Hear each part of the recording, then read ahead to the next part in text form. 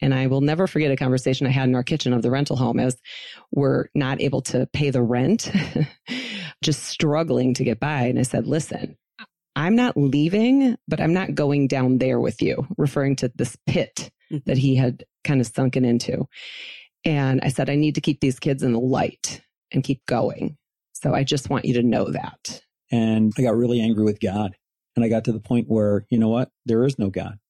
I accepted the fact that, hey, do anything you want to me, but leave my kids and my wife, don't have them go through this. It was really tough. It was a really, really, really, dark time for me. Take a girl and a guy, and they fall madly in love and form a family. Sprinkle in some counseling degrees and a doctorate, a dream of transforming relationships as we know it. And 20 years later, we give you power couple Dr. Ray and Jean Ketkodian. And this is their podcast, Couples Synergy. Welcome back to another episode of Couples Synergy with Dr. Ray and Jean. I'm Dr. Ray. And I'm Jean, and this is our podcast about love, marriage, and relationships. Be sure to check us out online on our Facebook page and Instagram at Couples Synergy or our website, couplesynergy.com. And be sure to subscribe to our podcast or send us any suggestions on topics you'd like to hear more about. And now on to Couples Synergy, an in-depth look at love, marriage, and relationships, where we bring you our experiences working with thousands of couples for nearly 20 years. Every day you get to hear intimate details about a couple's celebrations, disappointments, and everyday challenges. We've often wished these stories were shared because we know we are more similar than different. And so we've created not only an avenue where you can hear about people's intimate lives, but an atmosphere where couples come over to our home pub, pour a drink, and share their stories. People like today's guests, Yvonne and Henry, welcome to the podcast. Thank you. Thank you. Thank you for joining us today. This is going to be pretty exciting. Yeah, it is. We're going to have a lot of fun. For sure. It's a beautiful basement. Thank you. The pub, I should say. The pub, yes. A pint. A pint. So before we get to your story, why don't you guys tell us a little bit about yourselves? How old are you? How long have you been together? And what do you do for a living? God, you can go first, Yvonne. Alrighty. Well, I'm Yvonne Heller. I just turned 50 years old. Congrats. Thank you. Thank you. I'm a mom of 3 teens, 13, 14, and 15. Good luck with that. You got it. All mine. I have been with Henry since, oh my gosh, we should have calculated this before we got here. 20 years? 21. 1998. 22. 22 years. Let's stick with that story. We've been married for 17 years. I am an entrepreneur, recent transition from corporate America. After surviving cancer 5 years ago, I had a major shift in my mindset and my priorities and was blessed with an opportunity to become an entrepreneur in the last year. Awesome. Wonderful. Wow. Well, my name's Henry Heller. I am 55 years old. Jean. Yeah. She was a little shocked there. Yeah, I'm 55. Yeah, so I'm 55 years old.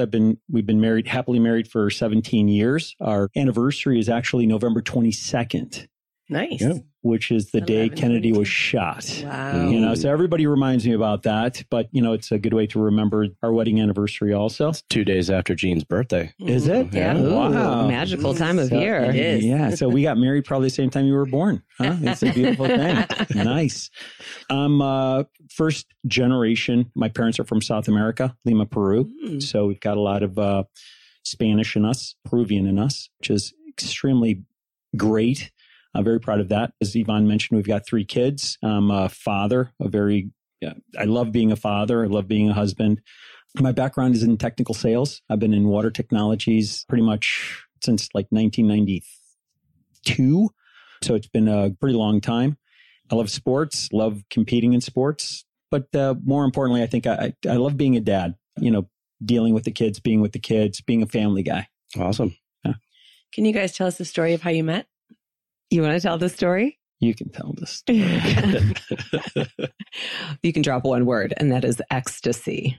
How about that? And we're not talking about a drug. Oh, okay. That's the name. That is the name of the cruise ship that we met on back in 1996. 7.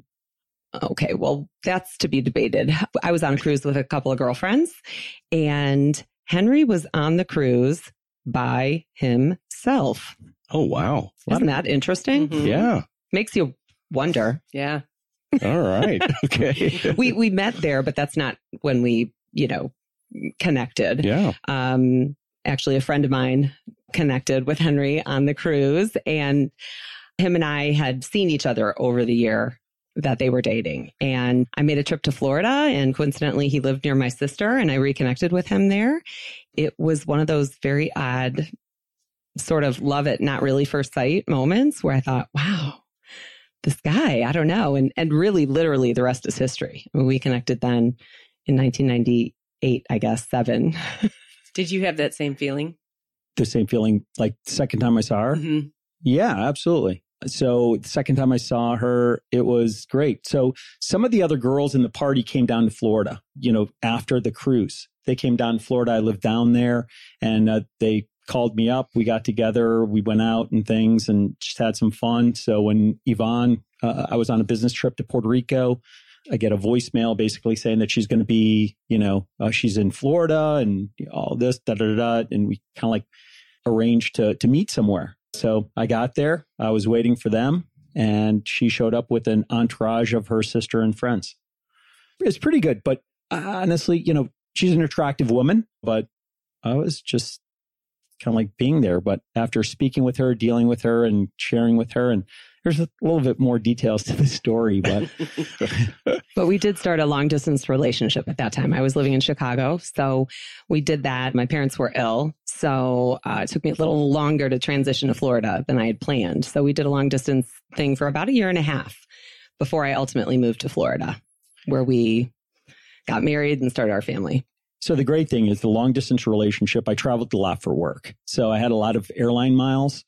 So I was able to get her tickets to come on down. So we didn't go pretty much more than 2 weeks anytime during the year that we didn't see each other. Plus with my travel, instead of me coming back to Florida, I'd fly into Chicago and then see her on the weekends and things. So we were always kind of in contact. And I think that helped blossom the relationship a little bit more. Plus, I'm a very romantic Latin man. Are you 100% Peruvian? Am I 100% sure? Yeah. Yes. So both of my parents are from Peru. Okay, great. Both of them are. Yes. Awesome. So what was it about the other person you fell in love with? The other person besides Yvonne? Yes. No. What was it about Yvonne that I fell in love with? Correct. There's just a bunch of things that I really liked about her. Number one, her legs. I really loved her legs. Her legs were, you know what? She just seemed like, or she is a very spontaneous girl, in the sense of she would kind of like set her mind to do something and she'd do it. And just a lot of different qualities, kind of like hard to put them in words. I just love the fact that she kind of like did things to fruition. She ended up completing the tasks. And I thought that was through. Yeah, absolutely. Yep. Followed through. And she was appreciative of the things that I would do. I remember when she'd fly down to Florida. I lived in a condo on the beach in Boca Raton, Florida. And I remember I would go and I'd buy these steaks and I'd make the steaks and salad and potatoes. And then also I'd kind of like make some, what were those things called where I put them in the dough and then the stuff in the calzones. Yeah, so you know what? It was just doing these things and just, for her and just her reaction and just how appreciative she was of that. That's what was just incredible. So that was something that was just driving me, Yeah. So, and then plus every time we'd get together, fly into Chicago or something like that, it was just that meeting. It was fantastic. It was very euphoric. Awesome. Well, I have to admit, Henry was the first person I felt that initial chemistry with. I never looked at someone and judged them by the way they look or had that feeling, except when I met Henry. But what I loved, and I still love about Henry, is his love for people. My parents were very loving, kind, simple people. And I really learned to appreciate just loving others. And Henry has a true love for people. He has a great sense of humor. Well, initially that was, really, really fun and attractive. Not that it's not fun Initially. anymore, but that was definitely something that attracted me. I'm sticking with the question here. Okay. So yes, his humor and love for people, I think, and he's an attractive man. I mean, let's be honest. For all you listeners out there, I know that you're being deprived of being able to see Henry here. But believe her, she's telling the truth. So after a year, you guys finally live in the same state. And how long until you get engaged? Ooh. Don't tell the short version of that story, Henry. The short version is, you know what? I am commitment phobic, or I was commitment phobic. So for me, getting married just was very, very, very hard. And in fact, the day that I was actually getting married, that morning, I was just scared, very, very, very scared.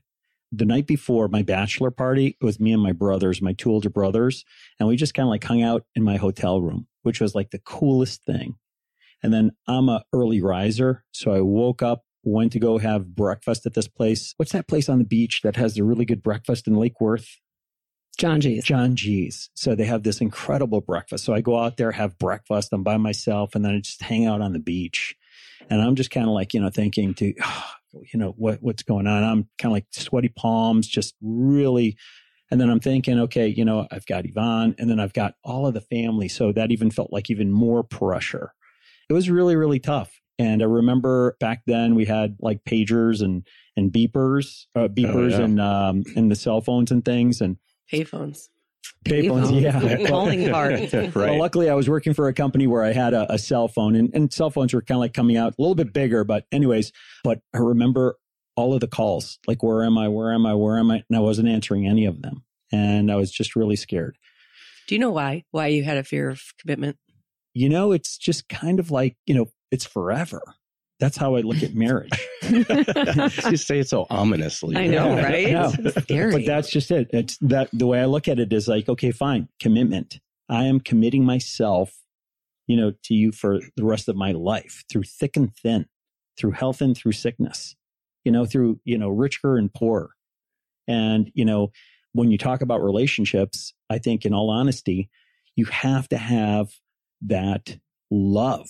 And that love has to be very, very, very strong, because no matter what, as you're going through your marriage or your relationship, you are going to get attacked in so many different ways that if you don't have that base, you're just going to break. You're just going to break. Right. All those life challenges just erode the relationship. Absolutely. Right? Absolutely. Yeah. So yes, that's what it was. So that was the big thing for me, was the commitment phobic. So, but 5 years, it took 5 years. And I remember, and you're right, you told me to give him the short version. And this is the Reader's Digest version, but I remember she gave me an ultimatum. It was February. I was going to say, talk about the ultimatum. Right. Yeah. Ultimatum, February 28th. That's it. That was the day that if we're not engaged, she's leaving. And I got a ring, and I was just holding on to the ring. And I was trying to figure, okay, how am I going to do it? How do I want to do it? And all of these things. And I'm just kind of like fighting with myself. And then finally, the day starts coming closer and closer and closer. It was February 28th. And we went out to dinner. And I figured I'd kind of like, give it to her at dinner and things. But we went to the seafood restaurant in Wellington, Florida. And I remember we were sitting there, and right across from us was a family with a whole bunch of little kids. And the little kids were screaming and shouting and things like that. And she definitely not romantic. And she was irate. She was not in a happy mood. Because it's February 28th. Because it's the last day. Well, it's February 28th. And I have to leave to Yes, honor my own commitment. Yeah. But the thing is also, and what's not kind of like helping is this group of little kids over there crying and things and stuff like that. So obviously that's not the place. So we end up leaving the restaurant, going back home. We turn on the TV, sit down on the couch, and I'm thinking, okay, fine, I'm just going to kind of like, be somewhat romantic and give it to her here and things like that. And then what comes up on the TV is one of these TV shows. What was it? Temptation Island. Oh, jeez. Come on. What's going on? This is perfect. So here, this is great. slap that ring on her finger. So the way she's kind of like looking at that and like, oh, that's so disgusting. I'm thinking to myself, what the heck? Boy, I can't even win at losing here. So finally, the TV's done. All of the stuff is done. It's like about 10 o'clock at night. I mean, we're coming to deadline. And, I've got the ring in my pocket and she's kind of like going up. She's kind of like starting to cry. And as she's kind of like going up the stairs, I'm like, you know what? And I was kind of like talking to her, but she wasn't really listening. Mm-hmm. And it's like, I want to be with you. And I have the ring here like this. And I'm, it's in my hand. And she's like looking up. Her face is kind of like, in that 45-degree angle looking up because she doesn't want the tears to kind of like come falling down her face and things. So she's not able to see my ring, and she's crying and she's upset and things. And it's like, babe, look here. I want to be with you. So we got engaged that day. Was it 11:59? It was pretty close to the wire. I mean, I just had made it clear that I wasn't going to be one of those girls that was just going to hang around forever. Like, it was important to me to have a commitment. And I figured if we hadn't figured it out by then, I just had to pick a date and draw a line in the sand. Why was it that date, though? I honestly am not sure why it was that date. I really have no idea what the significance was. It turned out to be Ash Wednesday. That's why we were at a seafood restaurant with everybody else in Palm Beach County. Wow. How long of a window did you give him? So if February 28th is the date, how long before that did you say that? 48 hours. No, that's not true. I'm not sure. Honestly, it was kind of a blur. My parents were not doing well. So I was pretty stressed out. So I think I just wanted to have that in place too. Months? Months. Year? Yeah. It was within a year. Okay. So we were dating for a long period of time. So it's like, marriage would come up and it's like, okay, just the hints would be coming my way and stuff. But in all honesty, I can't remember what the time frame was, but the time frame was there. The deadline was there. And that's one thing that kind of like, hovered over. What happened to your fear of commitment? I ended up facing it, head on. And do you look back and go, what was I even thinking? Sometimes. Yeah. Sometimes. I mean, to be totally blunt and transparent, I mean, there's some times where, you kind of like realize, and that's why when I said, hey, if you don't have that foundation, there's a snowball's chance in heck that you're going to survive, because every single relationship is going to go through some major blows. And if you don't have that foundation, it's not going to, and where we live, it's an affluent neighborhood. Yeah. I mean, there's a lot of affluent neighborhoods, but it's incredible. Once you start speaking to these people, speaking to neighbors and friends and things of that nature, I mean, everything looks perfect from the outside, right? But you talk to them and it's like kind of like this house of cards. Mm-hmm. So it's more common and prevalent than people realize or admit. Oh, we see it all the time. Yep. I'm Really? sure. So you talk about these roadblocks that relationships get into. What was your guys' first roadblock? Well, I think the biggest blow was when my dad passed away unexpectedly 6 months after our wedding. Oh. He was ill, but we weren't expecting him to pass anytime soon. We weren't well prepared. I just found out I was pregnant. I felt compelled to let them know right away, my parents. So I'm grateful I did that. We had a 50th anniversary celebration for them, flew in a friend. And then the day after my birthday, he passed away at home with my mom there. So that was tough. And she had really severe dementia. Oh. They were living in a home together. Oh, wow. And, we're not sure if she contributed by unplugging his oxygen or what happened, but it happened. And so we took her into our home. Oh, wow. Because we really had no options and I was newly pregnant. So that right there is a lot. And she was up all night, screaming out, wetting the bed. I mean, we're talking about really hard stuff. Yeah. And she was in danger for herself, slipping and falling. Mm-hmm. And it was a very stressful week. And we ultimately had to put her in a nursing home within about 7 or 10 days as soon as we could find a facility. So that was a very stressful time period. And then he had previously scheduled a graduation celebration for a family member, and he had to leave town, like literally as soon as the funeral was over. And that was probably one of the worst times of my life at that point. And I felt very alone. Mm-hmm. Yeah. And we have a very strained relationship with his family, or I have a very strained relationship I had at that point. So that just added to the resentment, the hurt in me that I was alone with a few crazy family members that had come into town, and he was with his family. So it put a lot of pressure very early on in the marriage. Wow. Wow. And this is what year of your marriage? This is 6 months. 6 months in. 6 months. 6 in. months in. 2003. Wow. Yeah. 2003. Yeah. So it was a big blow, and talk about not really having your ducks in a row. Right. I don't think we were prepared for any of this. You know, the premarital thing, Mm-hmm. it was like a little convention you go to for a day in a lunchroom. Yeah. Right. Right. Whoa. Talk about Nothing. ridiculous. Yeah. Looking back at that, I would prepare people completely differently. Absolutely.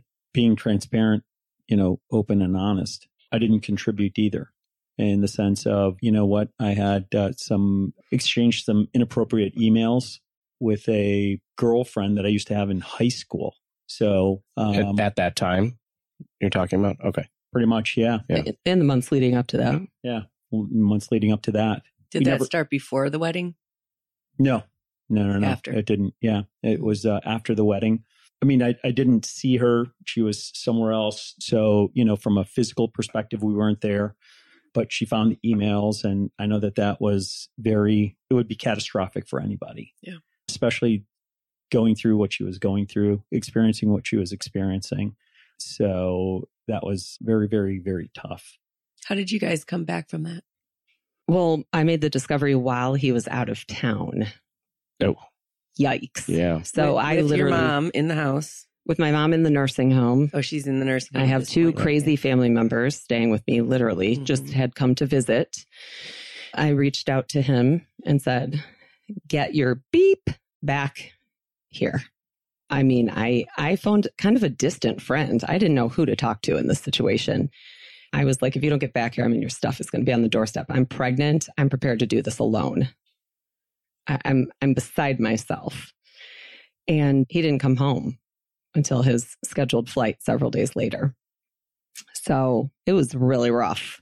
Naturally, I demanded therapy. I demanded all these things, apologies. I wanted him to suffer. That didn't really do much. And we did try some therapy. My perspective at the time was that he didn't like the therapist. So I'm sitting there pregnant with a therapist, and that didn't last very long. Yeah. So we just kind of brushed it under the rug is my take on how we ultimately handled it. Just button it up and forget about it. Move on. Life was pretty stressful. Wow. Well, and you guys mentioned something about how you experienced that things weren't happening, one therapist with a couple and things. And that's exactly what kind of like happened with us, because one therapist actually told us, would side with me. Yeah. And then she wouldn't want to go to that therapist anymore, or kind of like, oh, that guy doesn't know what he's talking about. So he'd go to another therapist. Yeah, there were many therapists. That therapist was siding with her and telling me that I'm wrong and things. So it was really hard to find somebody who was somewhat credible, number one. Right. And number two, who was really kind of looking at it from, how are you going to help the marriage? Because, we're godly people, we're believers. And, when you kind of like marry, you become one. So that's what we were looking for. Somebody who's going to be able to help us as a whole, as our marriage, not to side with one party and, and kind of like condone the other. Unfortunately, this is a very common thing in marriage counseling, in the marriage counseling field. And most people don't know that marriage counseling has the worst success rate across the board of all counseling. Wow. It's because of that phenomenon that you're talking about, that there's one therapist in the room. And right off the bat, the gender is imbalanced, right? If it's a female therapist or if it's a male therapist, there's a gender bias that's occurring. And it puts the therapist in the position of having to be a referee. Right. I have to support you. Now I have to support you. And one person is always walking out of the room at the end of the session feeling slighted. So when Jean and I work with couples, we balance that gender bias. And I work with the husbands. She works with the wives. And in that way, both people are equally respected. And then we are able to actually work with the relationship, the couple. We call it couple to couple. The funny part about that is we actually fight out other couples' fights. I was kind of wondering. Yeah. And it's like, you know, and this is true in all relationships. Everyone has their own perception. And you would swear people don't even live in the same house, right? Right. But one thing we know, because we've been doing this a long time, is every relationship is a 50-50. You both have equally contributed to whatever was going on at that time, and no one's more right. And so you're either going to have two winners in this or two losers. There's not a winner or loser. So that refereeing thing doesn't work. Well, and I think that's why when I spoke to you, Jean, that I was just enamored by the idea. I thought, this is brilliant. Yeah. This is what everybody's missing. And it's an ingenious approach that I've never seen in all these years. So in March, we're going to be doing our first weekend, and it's going to teach those skills that you should have learned. Or, you know, I think it's not taught because people didn't know how to teach it. sure. You know, and by the time you discover it and package it, you know, we're really fortunate that we focused on couples for 20 years of, I mean, we've seen a lot. So it's cool. It's cool that you guys had that perspective. Unfortunately, the experience you had is pretty common with going to therapists. So you guys just sort of put your head down, drive on, start your family. Then what happens? Well, the family happened really fast. I had 3 kids in 2.5 years. Wow. And there was a loss in there too, somewhere. So, wow.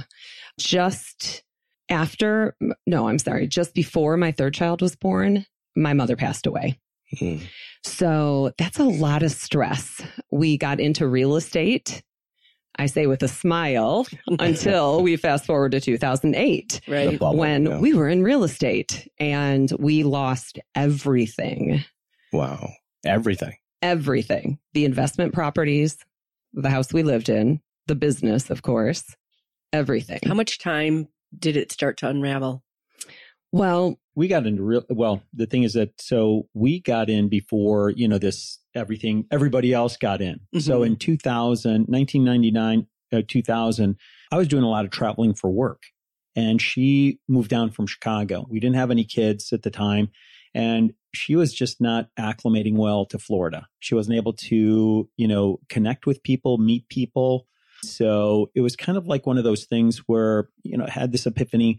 Either I'm going to stay in my current line of work where I travel, the group of people that I work with, either single, divorced, or separated. So I didn't want to be a statistic like that. And for me, before, it was all about work. I mean, I'd always put God, family, work, but the reality was God wasn't on my calendar at all. It was work, then family.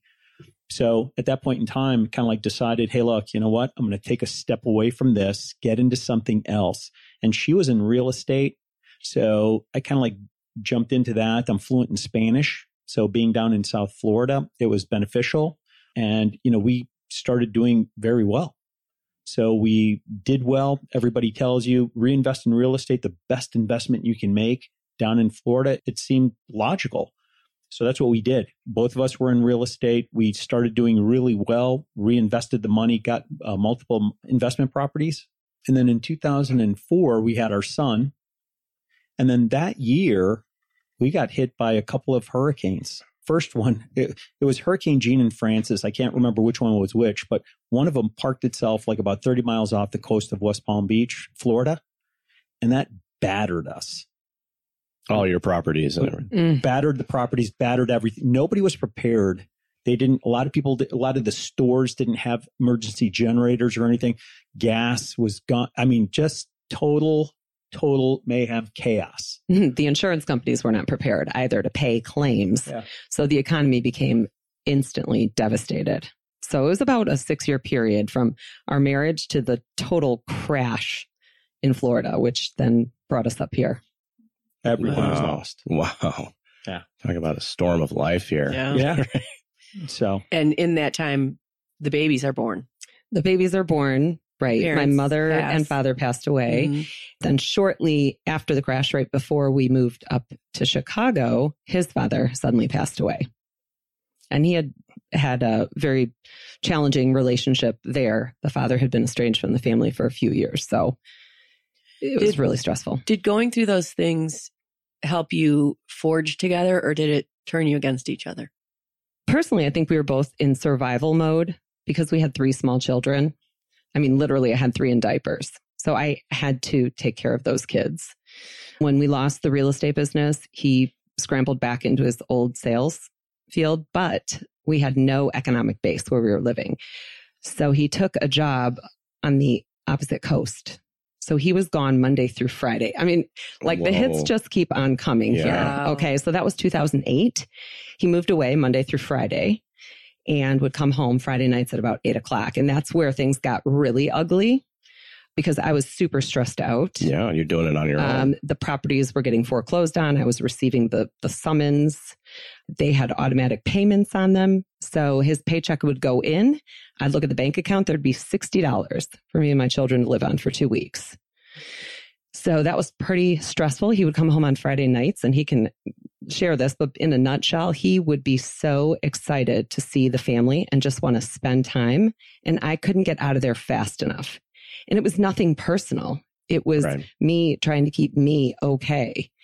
So it created such tension that we did not work together. We were just trying to survive, literally. For the kids, mainly, we didn't feel like we had an option out. We had no money at this point except some savings, no job.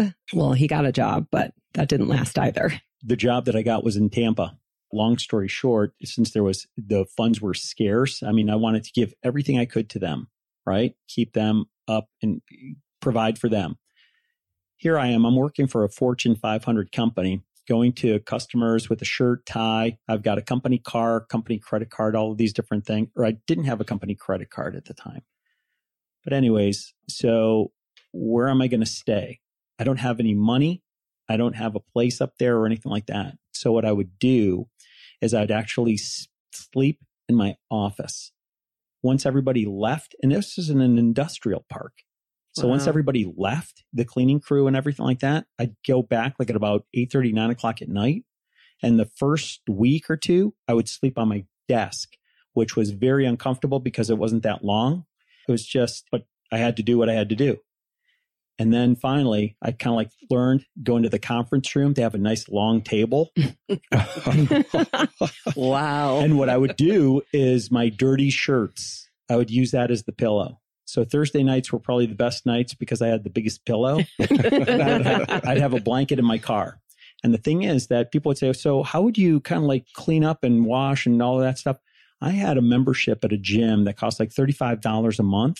And I would walk in with my shirts, pants, all of that stuff, shower, and then walk out. I can only imagine what the receptionist would think because they see me coming in. And my boss would always ask me, because when I go on calls with him, he'd go, how come, why is all your dry cleaning in here all the time? Especially at the beginning of the week where all of my shirts are pants and all of those different things. And then I had a case of water in the trunk. I would go to the gas stations and get those like 50-cent hot dogs. That's what I was kind of like living off of. So there was a lot of things. So going back home, it was not only to see the kids. A bed. A bed. All of that stuff. Seeing my wife, seeing my kids, food, real food. And being able to just kind of like relax.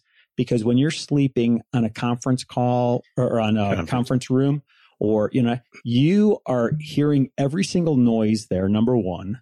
And number two, you know what? I'd set the alarm for 4:30 in the morning because these people would be there at 6 o'clock in the morning. Yeah, I mean, on the dot. Yeah, if you slept in. Oh, my. Absolutely. So, and I did that for a year. And no one found out. No one caught you. Nobody caught me. Wow. Isn't that crazy? Yeah. And I didn't know for the first couple of months. Mm-hmm. And then I started to figure it out. Where'd you think he was staying? At a hotel. Okay. That the company was paying for. Yeah. And then we did this crazy thing, which probably is less common than I might think, and just didn't talk about it. Oh. I'm sure you've never heard of that. Yeah, no. Sometimes people learn stuff when they come here and share that they don't know about each other. Oh, we know all this stuff. Yeah. But yes, so we didn't deal with it. I mean, we didn't have a solution. So we just rolled with it. So it sounds like you guys were in survival mode from the beginning of when you got married. just You got it. survive. And then what? Like how long that went on for a year? Yeah, almost a year. Okay. And we came up here in the summer of 2009. I have a cousin up here. I had nothing planned for the summer because we thought we might move to Tampa, but we couldn't find housing, interestingly. And I said, my cousin will let us stay and hang out. She had 3 kids. So we just drove the minivan up and hung out for the summer. And then I got the call from Henry that the job in Tampa was going away. They were closing offices. I was like, wow. He said, what do you think about moving up to Chicago? And I said, great. This is where I'm from. Our son's about to start kindergarten. This is good timing. We'll start fresh, right? Things will get better. And we had a little bit of money in savings. So we looked for a rental, settled ourselves in Naperville, and started our son in kindergarten. Interestingly, though, the job my husband had lined up for Chicago didn't happen. Oh, no. Acquisition. Wow. I mean, like I said, the hits just kept on coming. I mean, we can laugh now, but it wasn't really funny at the time. And Henry can speak for his kind of mental state at that time. My perception was that he was pretty depressed. He had struggled so much with provision. Thankfully, my faith had gotten really strong. God kind of intersected my life in 2008 in Florida, and I was just on fire. I was plugging into a community here in Naperville, and that is where I got my strength. And I will never forget a conversation I had in our kitchen of the rental home as we're not able to pay the rent, just struggling to get by. And I said, listen, I'm not leaving, but I'm not going down there with you, referring to this pit that he had kind of sunken into. And I said, I need to keep these kids in the light and keep going. So I just want you to know that. And it was just sort of this odd moment of the statement that I made to let him know I wasn't leaving him, but I had to focus on doing something to move forward. So being therapists, you understand? Uh-oh. So what I said was, what I heard was, it's kind of, a little, the verbiage, I don't remember the conversation itself. But, again, as I mentioned before, I'm a believer. And one thing is that I really struggled with the fact that, hey, I'm a good person.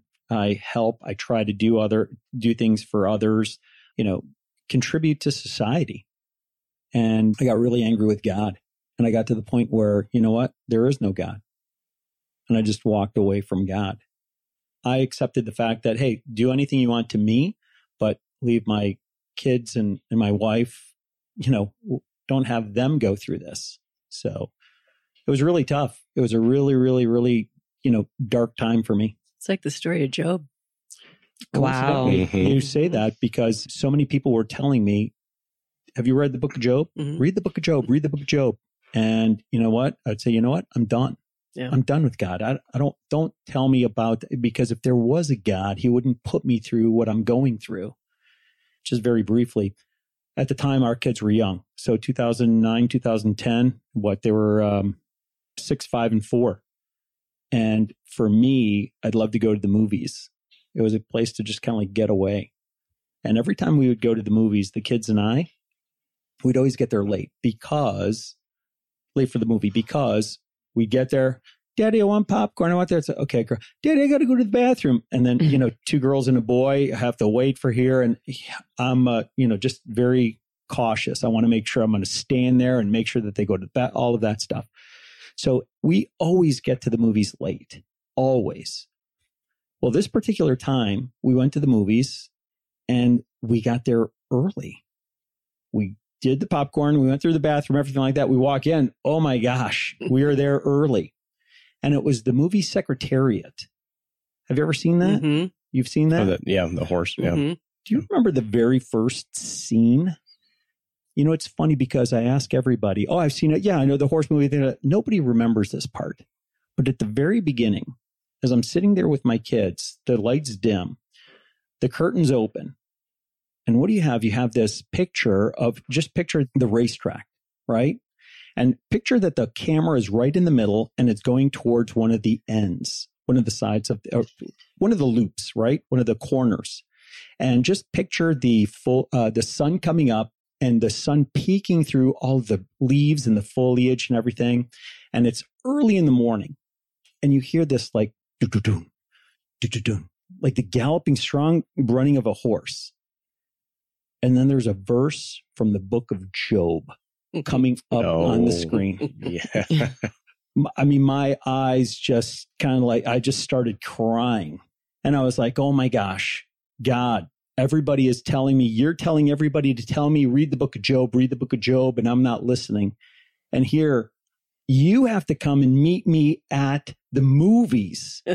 So you are, and at that point in time, I mean, my faith just blossomed. And to this day, I mean, you know what? I am so grateful, thankful. God is great. That's awesome. So at that point in time, then you guys reconnected and got back on the same page and the same path. It didn't feel like that. There was quite a chasm there. Yeah. Quite a big space left. Thankfully, though, we were moving forward I was pursuing some options for us to find housing because, of course, that was urgent. We were literally getting thrown out. We had court and papers and dates happening. So by the grace of God, we got picked up by a nonprofit and they provided us housing just in the nick of time. So I do remember that felt like we were kind of coming together because we got into the apartment and we had to completely relocate, like a county north. And Henry said, wow, yes, finally we can breathe. And I thought, this is a program. Like, we got to work. The work is just beginning. But he was ready for a rest. So there was a bit of a divide there. And there was such urgency on getting your financial situation repaired and getting you back into employment and education and equipping for sustainability that there wasn't a lot of focus on, yes, they offered counseling, but there wasn't the time or space for that. You're in too much trauma still. Yeah. So I felt like we had gone through all these different things and never healed from any of them. And I mean, there's still more after that. So I think our perceptions are different because here I was trying to kind of like rob Peter to pay Paul. I'm trying to take care of all the bills, take care of the cars, the food, all of these different things. I'm trying to juggle things all over the place. And you know what? I'm the one going to talk to the landlord, tell him that, hey, look, you know, I am so sorry. I just don't have all of the money right now, to the point where, you know, I don't have the money right now, but I am going to be getting money, my next paycheck, and kind of going in and doing all of that. So when I kind of like referenced, oh, wow, a break, it was kind of like a break from all of that and really to take a step back and reassess, look, and to build from there. That's what my rest was, because all of the money that was coming in was going right out. As she mentioned before, my paycheck would come in. I'd never see any of the money because it's direct deposit, but everything would come in and it would be gone. She'd look at the checking account, it's $60. So, you know, again, that's what I was kind of like, oh, thank God, you know, for us to kind of like be able to take a step back. So how did you do that? How did you take a step back? Or did you? Well, luckily, it was a friend of mine, a really good friend of mine, who kind of like told me about Bridge Communities. And I don't know if you can say that or not. But sure. Anyways, Bridge Communities. It's just an incredible organization. And it really helps the people, the white collar homeless. I mean, most of their clients, I'll say, are kind of like single moms who basically are abuse victims and they have to leave, I mean, immediately. But then there's other people kind of like situations where we're in. You know, we're trying to kind of like, you know, get back on top of things, but they basically help those people. And what they do, it's a 2-year process, and they kind of like analyze every cent that you're going through. So it's total transparency. They have access to our credit card. We don't have any credit cards, but they have access to our bank statements, every single thing. And then they try and get us, you know, equip us to go out, get jobs and things. And they charge you rent. You know, once you're able to kind of like be able to contribute some money, they charge you rent on a monthly basis. But all of that money is going to be coming back to you at the end of the program. It's a fantastic program that really helps a lot of people out. So when we were there, I mean, it was kind of like, okay, you know, trying to get things together. It was just that moment where, let me take a step back. You're scuba divers. Yep. So for all of those listeners who are scuba divers, they may be able to relate. But just imagine that you're like about 10 feet from the surface of the water, right? And you do not have, you need to catch that breath, but you're 10 feet from it. You can't, you're kind of like struggle. You're just moving all around and you're going to fight for that breath, right? Well, when we got accepted into Bridge Communities, it was kind of like breaking the surface for me. That's the analogy that I'll give, where I was able to kind of like take that big breath. And now I'm kind of like, get back to, I didn't have things coming at me from all angles anymore. That sounds fantastic. Yeah. I mean, what an experience and what an awesome organization. Absolutely. Yeah. And how long were you guys in that program? It's a 2-year program. Okay. Yeah. So they try to prepare you to launch you out to get sustainable housing and back on track. And that was an interesting experience as well, because he had a job, but it wasn't really producing the income that we needed to be on our feet on our own. And I was preparing to go back to school finally in my 40s, finish my degree so that I could get a better job, and all signed up. And they looked at me one Tuesday night across the table and said, you know what? We think you need to get the job. His thing isn't working out. You need to get the job. Forget school. You need to get to work. And I was like, dang. Wow, really? I was angry. And I was resentful that I was going to have to give up my dreams, my goals that I like to finish, and give up my role as a mom, full-time mom, even though I was working part-time, and take care of business and get us back on our feet. So I cried for 24 hours. And then I said, screw it. I'm going to show these people how it's done and what a work ethic looks like. And I'm going to do this like a boss. And I think God really blessed my effort, though, because we budgeted for a certain amount. And this job was 10 times what I had set a target at. Wow. With what it gave, how it provided, everything was taken care of. Health insurance, day one, 100% paid, like crazy benefits. So it was a true blessing. That was 6 months prior to getting out of the program. So we were launched out July of 2013 based on my income alone. But we had a plan. We did get together then. I think that's where we started to make some progress as a couple. And we made a plan to transition our kids over the summer where he would stay home because it was more costly to put them in childcare. And then as soon as they hit school, he would make a job of finding a job. And he did exactly that. So by September of 2013, we were back. We were back in Naperville. Our kids were in good schools again. We both had 2 amazing full-time jobs, and we were back September of 2013. And where was your relationship at this time? I guess the best word I would use is autopilot, like autopilot. We were not actively working it. Again, we were still in survival mode. Right. During that program, we had connected with a church who had a marriage program. We tried. There were pastors and their wives counseling us. That didn't really produce a ton of fruit. We did it. We kind of did the work, but it really did not do much. We didn't sustain any healthy behaviors as a result of that work.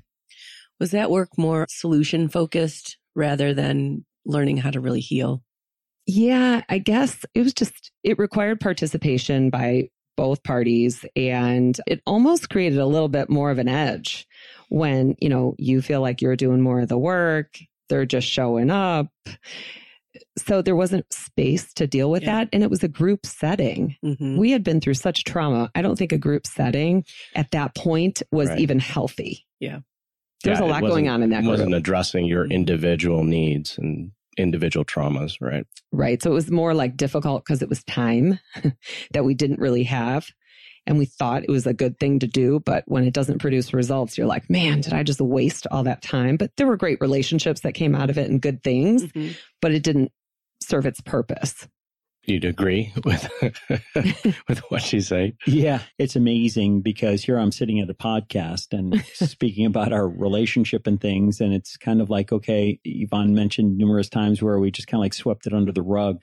And it's kind of like here's where you take a step back or two and look and you kind of like see, and there aren't, that connection is really not there.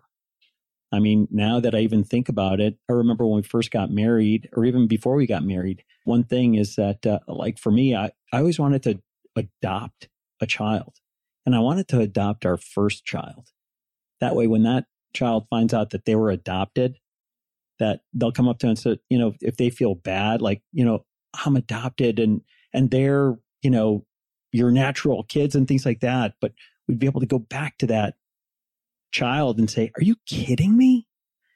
You were our first. You were our first. Are you chosen? Yeah, absolutely.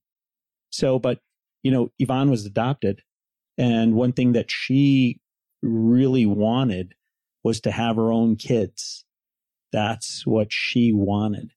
But now, there's just a whole bunch of different things. So we're kind of like, you have that epiphany. So financially, you guys are back on track. You have your home. Life's stable in that way. Mm-hmm. Then what happened? Well, about a year after being back, I received a cancer diagnosis. And yeah, I've been very public about our journey through homelessness on Facebook. And that really blessed us, by the way. People, just came out in droves to help us. So we were like these overcomers, these amazing super rock star people that came back. And when I got hit with the cancer thing, everyone was like, oh, wow, how do bad things happen to good people? Right. And why do bad things happen to good people? And our faith was super strong at that point. So I was like, look, I got this. And I did. I sailed through it. I did chemo. I did radiation. I was bald, but I had to go back to work because of our financial situation. I was back to work with a scarf on my head within 4 months. Wow. That's and cancer free. So, what a blessing. What type of cancer? Hodgkin's lymphoma. Oh, wow. Okay. Yeah. So real hardcore stuff. Yeah. So again, people saw me at that point as this super woman. Survivor, strong, a lot of celebration, but that doesn't really Did you feel that anything. Way? I did, like in the moment a little bit, but I think I lived through it all. So I was like, you guys, this wasn't me. I just followed the directions. Like I didn't do anything here. Do you feel that the things you went through participated or contributed to the cancer? Looking back, 100%. It's lymphoma. I can't help knowing that we all have those cells in our body, that stress did not contribute to those cells going to the wrong side of the fence. Are you familiar with Louise Hay's works? Louise Hay, right? Louise Hay. Yeah, the affirmations. Right. Yeah. Yeah, I had a neighbor that shared that with me, but I haven't really pursued anything there. She has this book that talks about the illness and the psychological and spiritual underlying thing. And cancer is connected to long-standing hurt and resentment. Crazy, Yeah. right? Right. If I could just add one thing, and that is, and again, when they did the biopsy on the lump that they pulled from her neck, it came back as, cancer cells or malignant, right? So when we first met with her, what was oncologist? Yeah. The oncologist. When we first met with them, his first diagnosis, I don't even remember what the name of the cancer was, but he says that it was terminal. Wow. Oh, wow. So he goes, but you know what? I've got some patients who've lived for about 7 years. We just have to monitor it and kind of react accordingly. And I don't know if that was supposed to be kind of something positive or not. Some reassurance or something. Right. This was a Thursday or a Friday. And again, it was a Friday because I remember going home that night.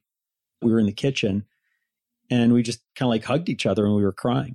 I had 3 young kids, 2 of them girls. I'm just kind of thinking, the worst, what he just kind of shared with me and things. I remember we just kind of held each other and we were crying. Again, here's where, God is good. On the following Tuesday, she's in a Jewel parking lot going in to get something. And then she gets a phone call and it's the oncologist. And he says, oh, Yvonne, you know what? I just kind of want to touch base with you. We kind of revisited your case and we determined that we're going to re-diagnose you with Hodgkin's lymphoma, which is treatable and curable. So a lot of people will say, oh, wow, that's great. I see that as divine intervention for sure. Because how would they come up with one diagnosis and then kind of like just come up with a totally different diagnosis? That kind of reminds me of your near-death experience, where you were crossing and got a chance to come back. Yeah. I actually talk about it in one of our episodes. Mm-hmm. I got to listen to that. Yeah. Did you feel that way? I mean, that's an interesting space of time, to have all that contemplation and then, whew. It's funny because, again, difference in our perception. Mm-hmm. I never thought I was going to die when I got the first diagnosis. Mm-hmm. And so I saw it completely differently than that. I really can honestly say I didn't think I was going to die. And so I didn't see the miracle or the big deal really. Mm-hmm. But I'm the patient. So, right. I saw it totally differently. Yeah. It was interesting that he perceived it that way, but I get it. I mean, as a dad and a husband and 3 little kids, I mean, none of the stuff that happened to us, you would anticipate or even feel like you could prepare for. But I do think people can prepare their marriage better for trauma and hard things. Maybe not the specific, but I think we just went from one thing to another and didn't heal anything in between. So this hit, I think it was really my faith that kept me blinded from the scary and the worry. So I think that's why I didn't see it that way. I was more emotional about losing my hair, to be honest. Wow. Viktor Frankl wrote a book called Man's Search for Meaning, and he talks about his experience in Auschwitz, right? And he said, to a certain effect, that there are people that survived and thrived, and then there were people that withered away and died. And he determined that the people who were able to thrive in such horrific conditions, they thrived because they were able to find a purpose and meaning for their suffering, right? And that is what pushed them through. And I was just thinking about that, and I was wondering if you guys were able to find a sense of purpose and meaning for all of the struggles, and challenges that you went through. For me, it's my wife and kids. Back in 2009, I mean, it was kind of like at a wit's end. As I mentioned before, I kind of like just pushed God away. And if it wasn't for my wife and kids, who knows? Because if I don't have anything else to kind of like really live for, then how many times do you want to like cash out? But it was my wife and my kids who kind of like, pushed me through. That's the purpose. That's my purpose. My kids are in this world, not by their choice. They weren't introduced to the world. They were born. So it's my responsibility to be there for them. And I want to be there as long as I can, because they're always going to be my 2 little girls and my little boy, And for me, honestly, I do feel like there's a purpose and a plan for me. And I don't think it's a coincidence that I've survived all of these things. And I'm still figuring that out. It's funny, in 2010, I had a part-time job at a church and I was asked to give a testimony at a recovery ministry. And I don't have a recovery story. Well, I didn't at that time. I didn't have an addiction recovery story. And I said to my friend, what am I going to talk about? She said, oh, you have a story. And I thought, I really wish I had one of those cool stories. Wow. You got Be careful what you wish for, right? That day I lost my job at the church and it was the only income we had coming in. So, I mean, talk about having a story like on the spot. But I look back at that moment and think, wow. I mean, I spoke it into being, I didn't have a story and I really wanted a story. And now I struggle with, what story should I tell? What is my platform? I don't feel like it's cancer survivors. The homeless, we don't look like the typical homeless people, being an intact family.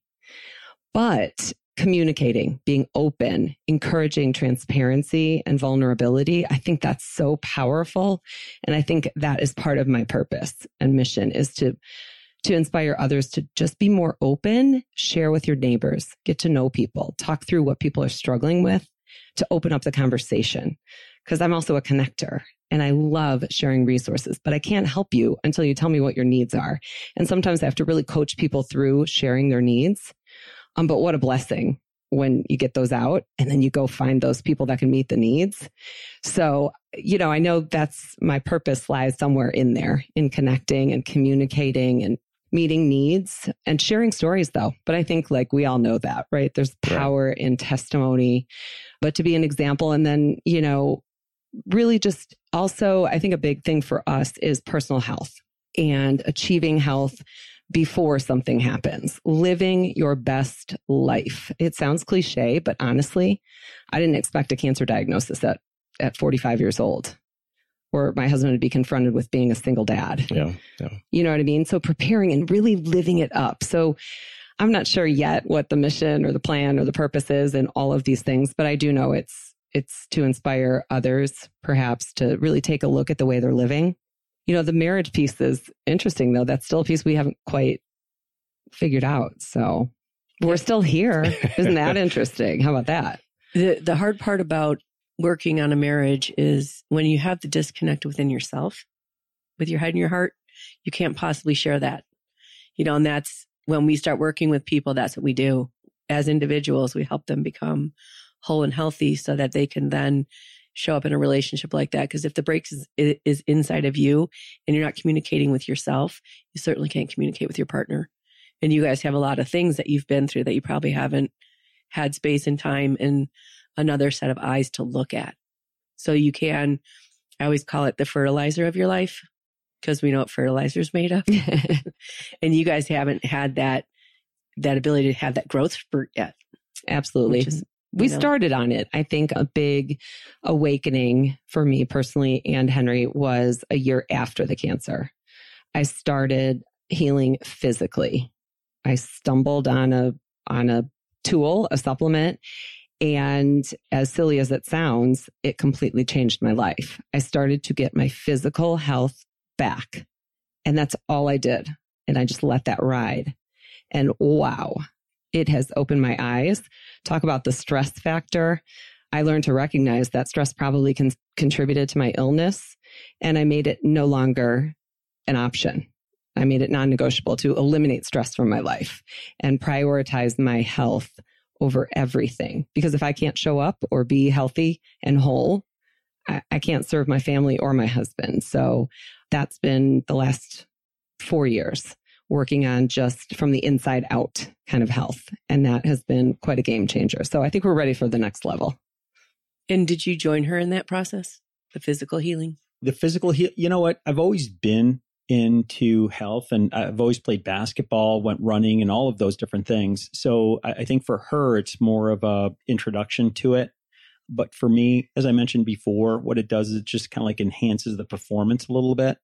So, but yes, I have. And I still eat at McDonald's. I still go to Portillo's and things like that. We still have fun. Yeah. So, and pizza and things. But again, it's kind of like in well, I shouldn't even say in moderation, because one day we eat pizza, the next day it's McDonald's and stuff like that. Well, it's a requirement to eat Chicago pizza. Yeah, it is. Right, absolutely. So, but we look at things differently. We really do. I mean, so for me, I love having like our kids on our bed and just kind of like, when we watch a movie or something like that, my leg or their leg will be like over my legs, and I'll be touching them and grabbing them and hugging them and all of those different things. And for Yvonne, it's a little different. She likes having her space and things. And I mean, one thing that we kind of like came up is she was talking to a group of her girlfriends and things, and they were talking about kids when they go away to college. And everybody's like, oh my gosh, I'm going to be so sad and all of that stuff. And she's actually like excited and waiting for that day, for them to leave the house. Mm-hmm. It's a great day, just so you know. I said we finally we better start reconnecting now, so we're prepared for that, right? But what she told her friends was, the one who's going to cry is my husband, So I think our nationalities come into play. I mean, Spanish, we're very huggy, touchy, feely, So yeah, upbringing is a big deal. Absolutely. Today's actually our oldest son's birthday. So 32 years ago, I became a mom today. Wow. Yeah. But we've been empty nesters for 4 years now. Yeah. It's lovely. I bet. And neither of our kids live in the state. So, whoa. Yeah. Wow. Yep. So the stuff that you're talking about with your health, is that your business? That is my business. Go ahead and share. A business. Yeah. So I was introduced to it 4 years ago, last month, and through Facebook, ironically, a girlfriend was sharing some free samples of something. And I saw that it was a vitamin, and my husband had been on me for years to jump on board with him and take some vitamins. And they always made me sick, and I didn't see the benefit. And I thought, gee, I'm a year out from my cancer. I'm blessed to be cured, but I was stressed out. I was working nights, drinking a ton of coffee and Diet Coke. I put on some weight from the medication through treatment, and I was like in a low spot. No gym for 6 or 7 years, so I was feeling pretty bad. And my girlfriend's like, you need this so bad. It's going to restore you and rejuvenate you. And I was like, okay. And she sent me 2 free sample packs. He refused to take his. So thank God, because I had 8 days in my hands. And, you know, it was the super simple thing, and it didn't make me nauseous. So I kept going, and she kept in touch with me. And, you know, she's like, are you noticing anything yet? I'm like, I'm not even sure, you know, because I was barely waking up at 2:30 to pick up my kids from school. The night shift is rough on the body. Mm-hmm. Okay. Didn't know at the time that was like the worst decision for a cancer survivor to make. You know, I was waking up with a splitting headache every day. So a couple of days on this Thrive stuff, and my skin started to change. And it's November, it's snowing, it's cold, dry. My skin was very damaged from radiation. I said, geez, Beth, my skin's starting to glow. She said, you are thriving. It is repairing and restoring you from the inside. And I was like, this is a crock of baloney. And, but I kept going. And day 7, I woke up for the first time without that splitting headache and without the brain fog. And I actually had a little bit of joy in my heart instead of anger and fatigue and pain. And I went to get my kids, and I couldn't wait to get them in my car. And normally I couldn't wait to get them out of my car. And I was so resentful. It's interesting you bring that up, Jean, about having survived all these things and then being so miserable with my life.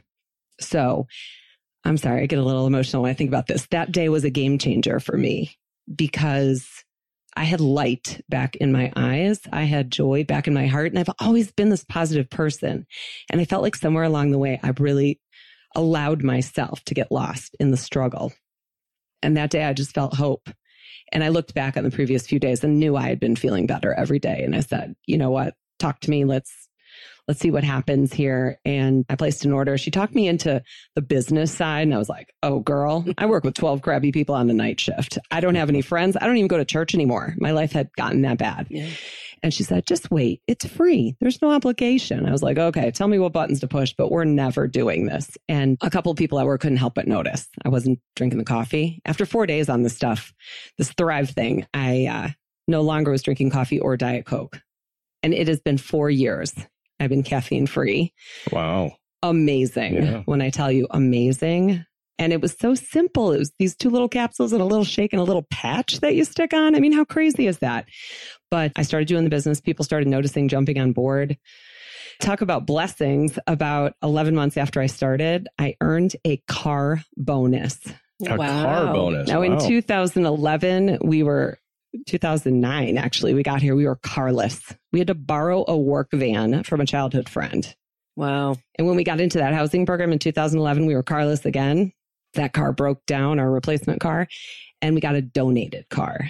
So what a huge thing for me 3 years ago to earn a car bonus. So what did I do? I traded in that minivan as soon as our spring break road trip was done, and I got a Lexus. Nice. Yeah. So, I mean, the rest is kind of history. I transitioned out of corporate America and into doing this full time. We just earned our 8th all-inclusive getaway trip. Henry's been on 2 of them with me. So we're going to Mexico in February. Yeah, we're working on getting him a car now too. So it's become a thing. But what I love the most is that I get to help other people feel better and live it up. As a survivor, I feel like this is really part of that purpose, plan, mission thing that I get to intersect people's lives before things happen or after or during and say, you know what, it isn't worth it. Like start living now and feeling your best. Sure. And, you know, it's been one blessing after another. Sounds like not just physically, but also emotionally. 100%. The people, so I have a very small family. My parents are gone. So, and I love community, and I grew up adopted.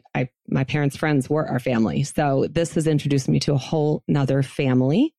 I've started doing things. I never finished that college degree, by the way, but I don't need that college degree. Let me tell you, the personal development that my mind has been open to and I've engaged in is far and away, equally as impressive as the physical health, is that sort of mental peace and realizing my worth. I got coaching for the first time. I invested in what people would consider very expensive coaching, but there's such value in investing in yourself and realizing you're worth it. It's completely changed everything. So yes, so much. Still on the journey though. a lot of work to do yet, but. If someone wanted to get a hold of you, how would they do that? Well, they can reach out to me. Facebook is my friend.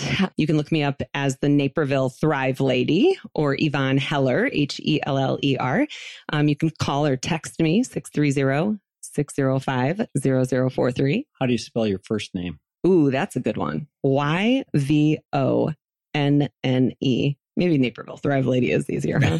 And we'll put that in the show notes as well. Right. Yeah, I'll give you my website. That's really where you can catch a glimpse at what this thing is. Great. Cool. Last question.